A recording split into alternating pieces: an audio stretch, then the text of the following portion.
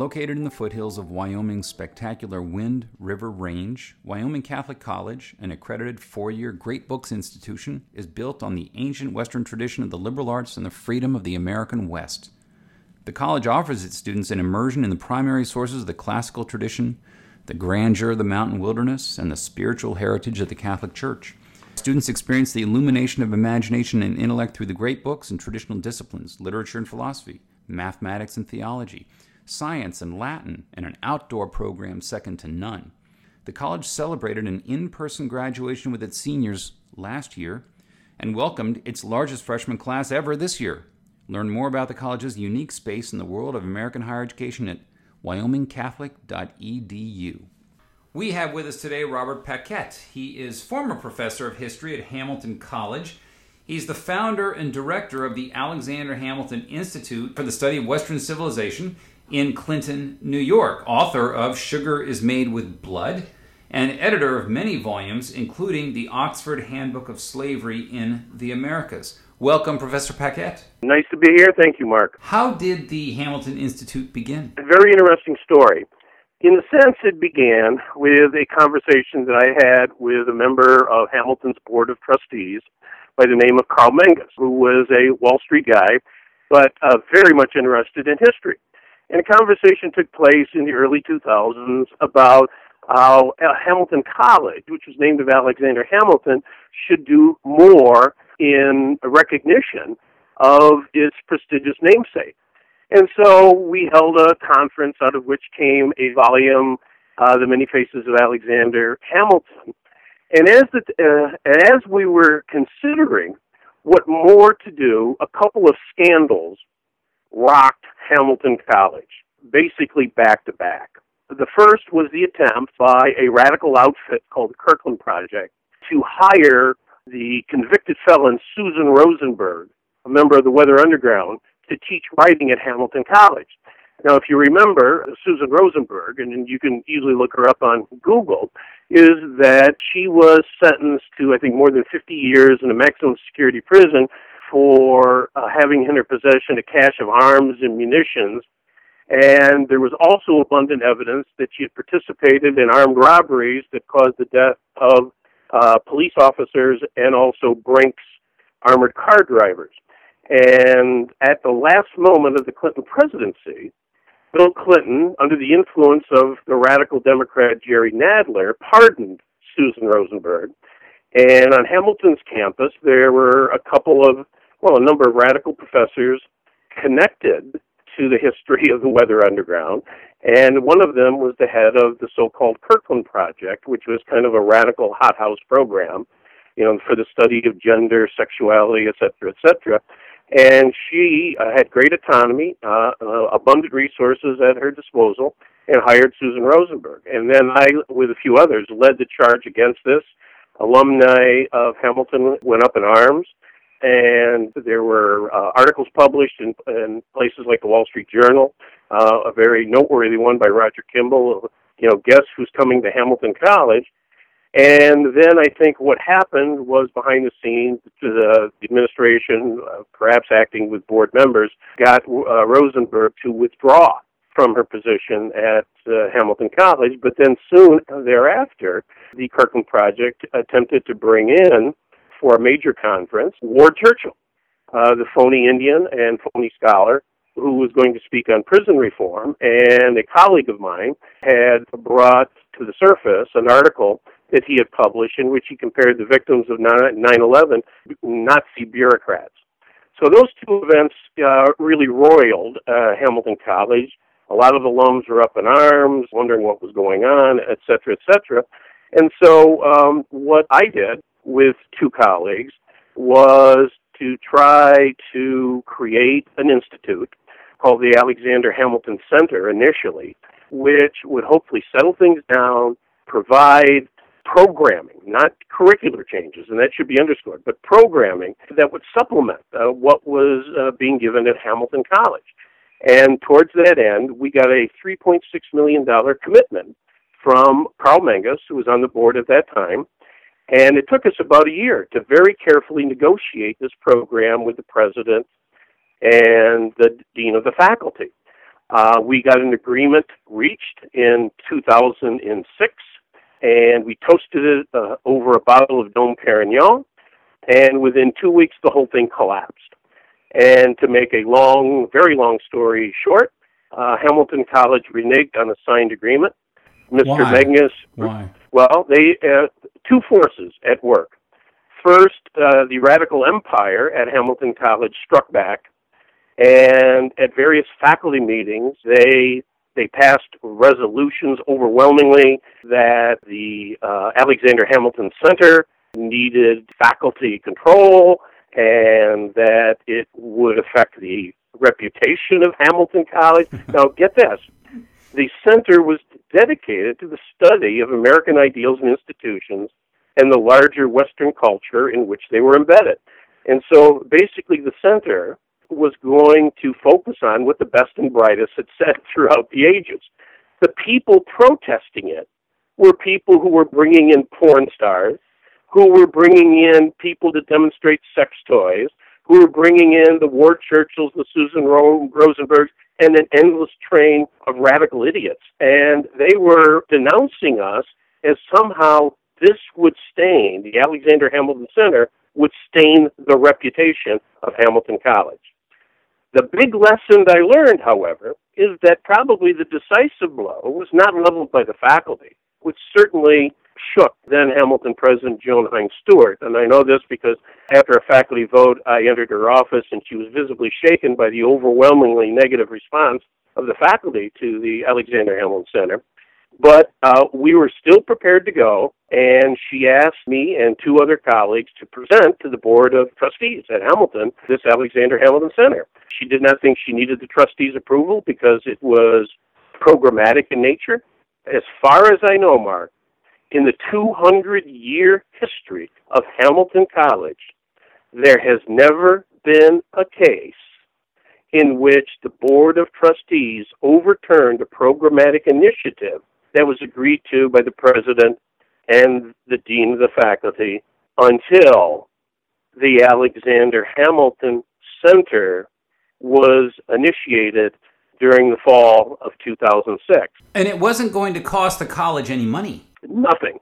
In fact, that's an excellent point. We consciously designed this so as not to strain the current resources, because we knew that if we took current resources, that would exacerbate the opposition to Hamilton College. So what we did with Mr. Menges and others, we had actually raised more than $4 million of fresh money to create the Alexander Hamilton Center. Moreover, Carl Menges' $3.6 million commitment at that time in 2006 was the largest single commitment by an individual donor in Hamilton College history. So initially, people in the development office were happy about it. We thought clearly the president and the dean of the faculty were a little unnerved right from the get-go by the extent and the decibel level of faculty criticism. The faculty were very concerned because we had negotiated over this period of a year governance structures which insulated us from the faculty, which is what they did not want, the radical faculty in particular. They wanted control. So what happened at the Board of Trustees meeting, which caught us a bit by surprise, although in retrospect I had named one individual who would give us trouble, and indeed he did, was that the Hamilton's Board of Trustees demanded, after we made a presentation about how wonderful this would be for Hamilton College, they demanded a do-over of the governance structures.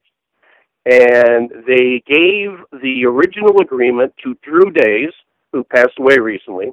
Drew Days was probably one of the most radical members of the board, former Clintonista, had served as Bill Clinton's Solicitor General, and I believe he probably had been back-channeled by some of the radical faculty.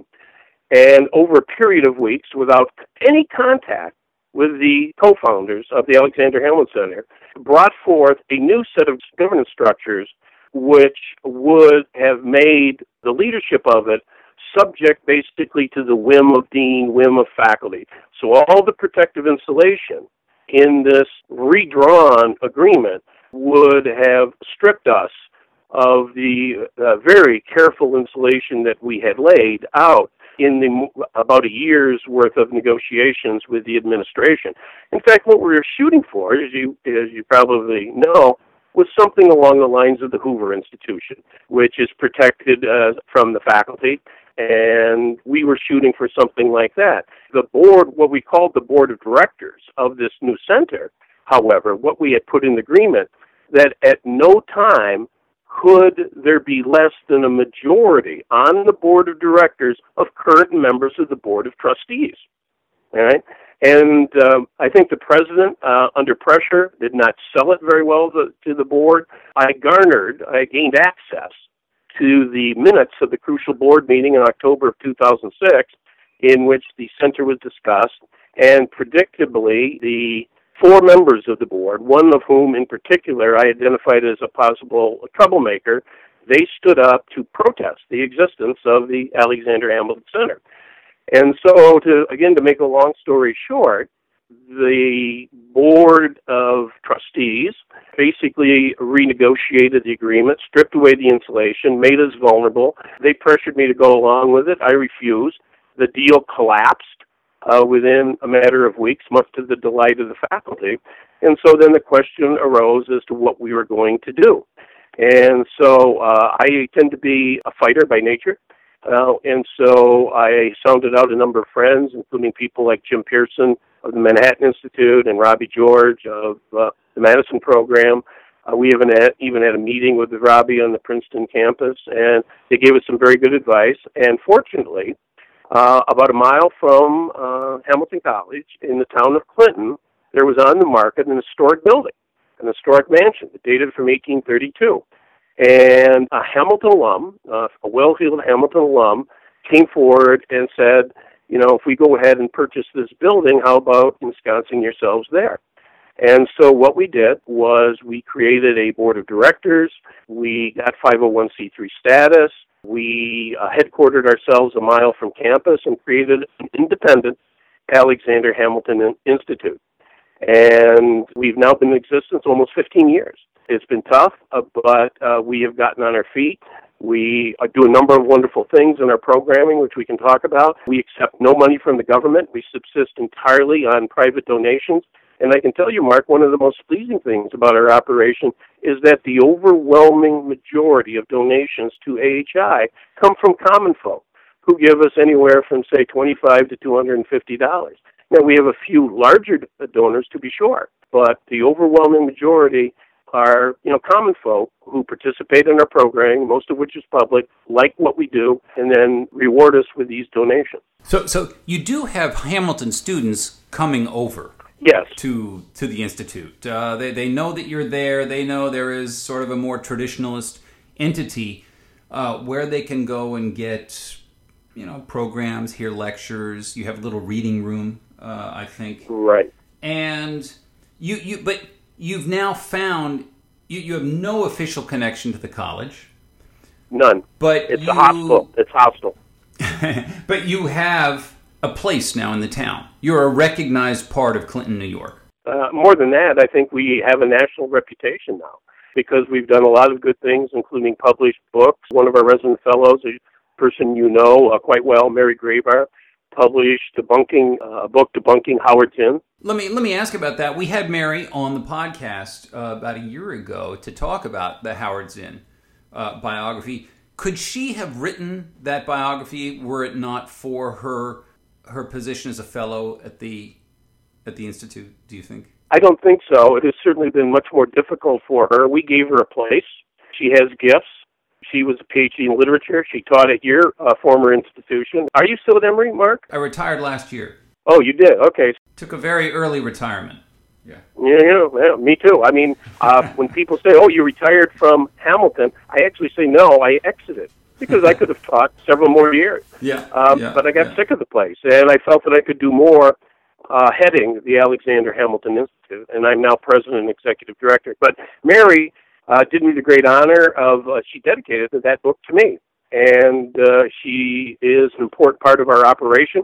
She's currently working on a book critical of the 1619 Project, and I can tell your listeners that she has uncovered some really juicy items about the architect of the 1619 project, Nicole Hannah-Jones. So that should be coming out maybe early next year. So we do a lot of wonderful things. Our second resident fellow, a man by the name of David Frisk, is not only an award-winning journalist, but a PhD in political science. He wrote a highly praised, even praised by the New York Times, biography of William Rusher of the National Review, and he is currently working on a major intellectual biography of one of my all-time favorite thinkers, Wilmore Kendall, the child prodigy who taught Bill Buckley, among others, and Gary Wills, who moved from right to left during his intellectual odyssey.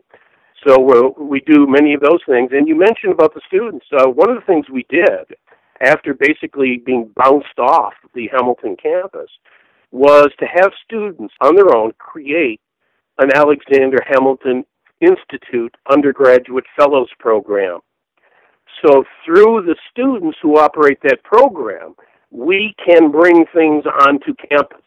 Although you never know when certain groups are trying to throw up roadblocks to whatever we do. And Hamilton College right now, there's an extraordinarily chilled atmosphere there. It is like most elite or allegedly elite Northeastern liberal arts colleges. It is not a place I would send my son or daughter to. It is not a place necessarily where you'll get a good education. It has certainly dropped any pretense of being a serious liberal arts college because, like so many other places these days, it's gone to an open curriculum. And many of the alums don't even know it, for God's sake. And it's been in existence 20 years. Let's pause for a moment for what I believe is one of the best schools of higher learning in the country, the University of Dallas, the premier Catholic liberal arts university in Texas. With campuses in Irving, Texas, and Rome, Italy, UD offers a rigorous and exciting core curriculum that sets it apart, an education rooted in the great works of Catholic and Western tradition, an education that ennobles and enables students in their pursuit of wisdom, truth, and virtue. Fidelity to man requires fidelity to the truth, which alone is the guarantee of freedom and of the possibility of integral human development. Those are the words of Pope Benedict, quoted at the University of Dallas, and guiding educators in all the departments of the university. Undergraduate, graduate, and certificate programs are available. Start your college odyssey at the University of Dallas today. Go to udallas.edu to learn more. Yeah, this could be an irony that we actually can't be too happy about, though it may help us. As the campus, the regular campus, goes more and more woke, as it casts Western civilization as white supremacy, as it dispenses with American civilization and the founding and the great American novel and all those other great traditions, as it throws those into the garbage, the students are going to drift more and more into these many independent centers that are springing up just off campus, like the AHI. Is this the place where the great traditions of the liberal arts are going to be prospering in the next 20, 30 years? They may well, because I think that many of these elite liberal arts colleges and even elite universities, are headed to a kind of disaster, at some point. And I know from dealing with many Hamilton alums, some of them, very well heeled in some cases, have totally given up on the college and will no longer donate. One of the things, of course, places like Hamilton have going for them are these massive endowments. For 1,800 students, get this, Mark, Hamilton has an endowment probably at this point like $1.2 billion. That much? Billion? Yeah, on a per-enrolled student basis, Hamilton College is one of the most well-heeled places of higher education in the United States. And so what they're using this money for, buildings all over the place, state-of-the-art equipment, and then a burgeoning administrative bureaucracy, totally unneeded. They just hired, probably at $100,000 a year, someone who is advertised as it's a transgender person who is identified in her position as an identity consultant. And I kid you not. Bob, can I become an identity consultant? That sounds like a good gig.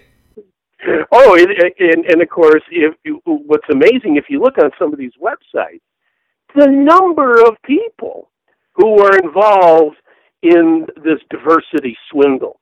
I call it the diversity cartel now, because we're not, even for a small college, we're not talking one or two people anymore, Mark. Right. We're probably talking more than a dozen people. And then when you add in other administrative positions that are allied to the diversity cartel, the numbers are staggering.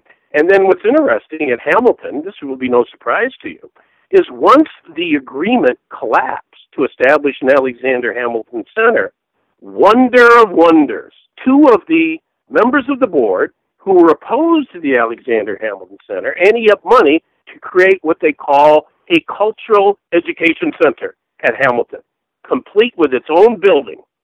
And this is called the Days, named after Drew Days, and a liberal businessman, Art Masolo.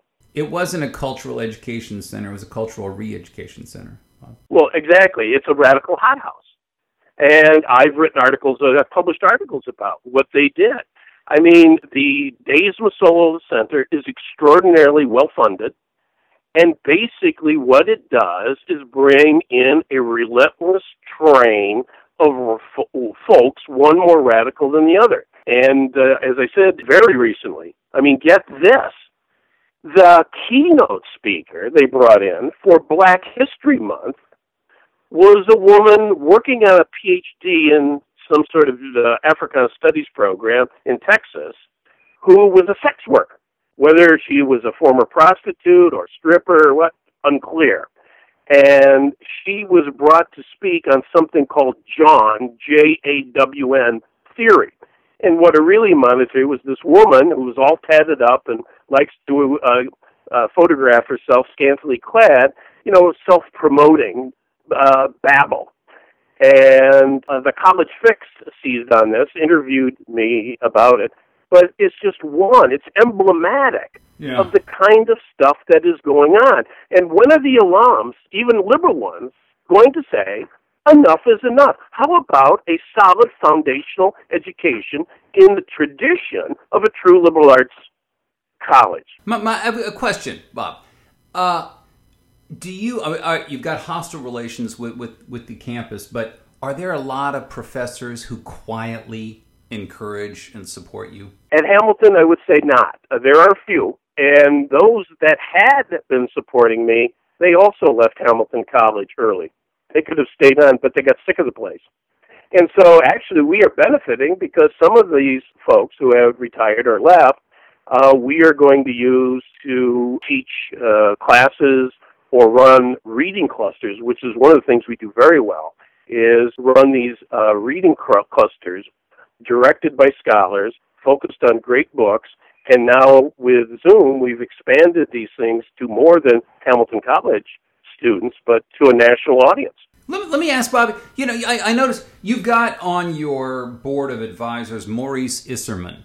Now, Isserman is a strong man of the left, but he's that old leftist who, the old leftists said, you've got to read through Western civilization, right? An old Marxist said, you've got to know your politics, your economics, your history. You have to immerse yourself in not just Marx, but in Rousseau, in Hobbes, political theory.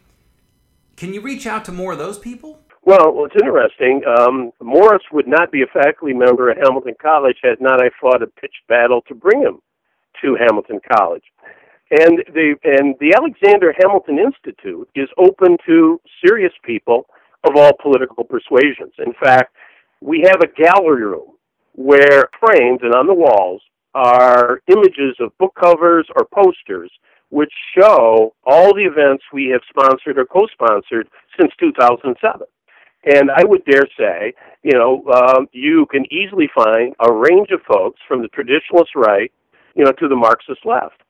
And Morris, I'll tell you a story, and it's an important story. Morris himself has felt the sting of some of these far left folk, and he earned my respect because there was a particular moment in which the radical faculty held a faculty meeting in which they wanted to censor me for God knows what.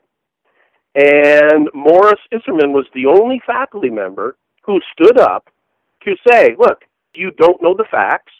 He's not even here to defend himself, and yet you want to go ahead and censor him? You know? But that speaks volumes about where we are today at so-called elite institutions of higher education. They are run by a barbarian mob, and presidents are weak-kneed, spineless, and tend to pander. And as you know, what typically happens, there are drummed-up incidents, and to quiet the mob, the administration lavishes certain individuals and groups with money. And so behavior of a certain kind is incentivized. It's built in. It's institutionalized. And all the while is that people who are perhaps conservative or traditionalist or libertarian are marginalized or in some cases even pushed out. It becomes very difficult for anybody who is a conservative intellectual to be out of closet in the hiring process. Because what happens, and I've seen this because I participate in dozens of hirings, is there's elimination by discourse. And the way I explain that is that I say, suppose you have two finalists for a position in political science. And one of them has written a dissertation on the idea of property in the political thought of Edmund Burke, and the other dissertation is Southern Phallocrats, Race, Gender, and Sexuality in the Old South. Well, who do you think is going to get the job? You see? That's the elimination by discourse. And once you get, in small departments, a majority of radical professors, game over. They know how to do personnel pretty well, don't they? They sure do. The transformation at Hamilton happened within a very few decades. Yeah. Do you find more students are starting to drift over? Is the demand, the popularity increasing? The popularity of the HI, or with Hamilton students as this woke move gets more and more radical. Yeah, well, here's the disturbing trend, as I see it. We are very grateful for the students who attach themselves to us, and they tend to be the creme de la creme. I mean, some of these students they're courageous, they are smart, they want a good education. They want to know more. They want to read great books. But on the other hand, there are many students who quietly sympathize with what we are doing, but they are chilled. They are afraid. Well, what are they afraid of? Well, they're afraid because there's so many politicized courses. They're afraid if a word gets out, their professors will punish them, with a bad grade, or stigmatize themselves in some way. And then, of course, there is this relentless propaganda campaign against the Alexander Hamilton Institute, and probably me personally. Well, it's by its nature, it's white supremacist, which is laughable. I mean, these people are, Mark, what's frightening, and it's not just students who are ignorant, even after 4 years of elite matriculation at elite liberal arts college, but it's the faculty, the young ones who are coming in. I mean, something is also happening at the graduate level where these people are utterly ignorant. But what stands out most about them is how they are eminently politicized. And so what we see now, of course, is not just in the humanities and social science, but even in the hard sciences. Faculty coming in with a politicized agenda. And so it could be that we're going to emphasize climate change in the sciences. And so at a small place like Hamilton, we're terribly imbalanced because, you have large numbers of faculty concentrating in these very fashionable areas, and then the traditional stuff, the students are not engaging at all. I mean, the English department is now a literature department, and Shakespeare is not even required of majors. Just to give you an idea how bad it is, listen to this, Mark. And Hamilton is very much like every other NESCAC school, little Ivy school, is that in history, is that in many cases, American history is not even required of majors. Now get that. You wonder why we're losing the country and the culture? Yeah, but Bob, we saw this coming 20 years ago, right? Of course, absolutely. I've been clanging the alarm bell for more than 20 years. Yeah, what amazes us is that the moderate liberals simply will not say no to them. That's what strikes me. They just want to keep their heads down. They'll go ahead and vote with the radicals because that's just, they want to go home. They want to just do their own work. They have kids, whatever. But it strikes me how they have been so flexible for often a very small number of leftists, hard leftists in the room, who get away with so much. That was what surprised me. Anyway, Bob. So Mark, let me just add to this one important point. It's kind of funny, but also sad at the same time. You nailed it with that comment. At my last class at Hamilton College, I discussed my career with students and some of the things I saw coming ahead. And I said point blank to the students, I said, there is no doubt in my mind that there are certain faculty members on this campus who, if they had the power, would line me up against the wall and execute me. I have no doubt about that. Now, I understand that. That's how they play the game. I said, but what would be most distressing to me is once the news came out that I was about to be executed, the large number of faculty that would turn out to watch and then walk away. Well, yeah, Bob. So Bob, the website is theahi.org, theahi.org, and people can go find out about your programs, the publications of your fellows, and other information about the program. Bob Paquette, thank you for joining us. My pleasure. Thanks for inviting me, Mark. And thank you for listening to our conversation, which has been supported by Wyoming Catholic College, which combines great books, the Catholic tradition, and the great outdoors of the American West into an extraordinary education. Go to wyomingcatholic.edu or contact the admissions office at 877-332-2930.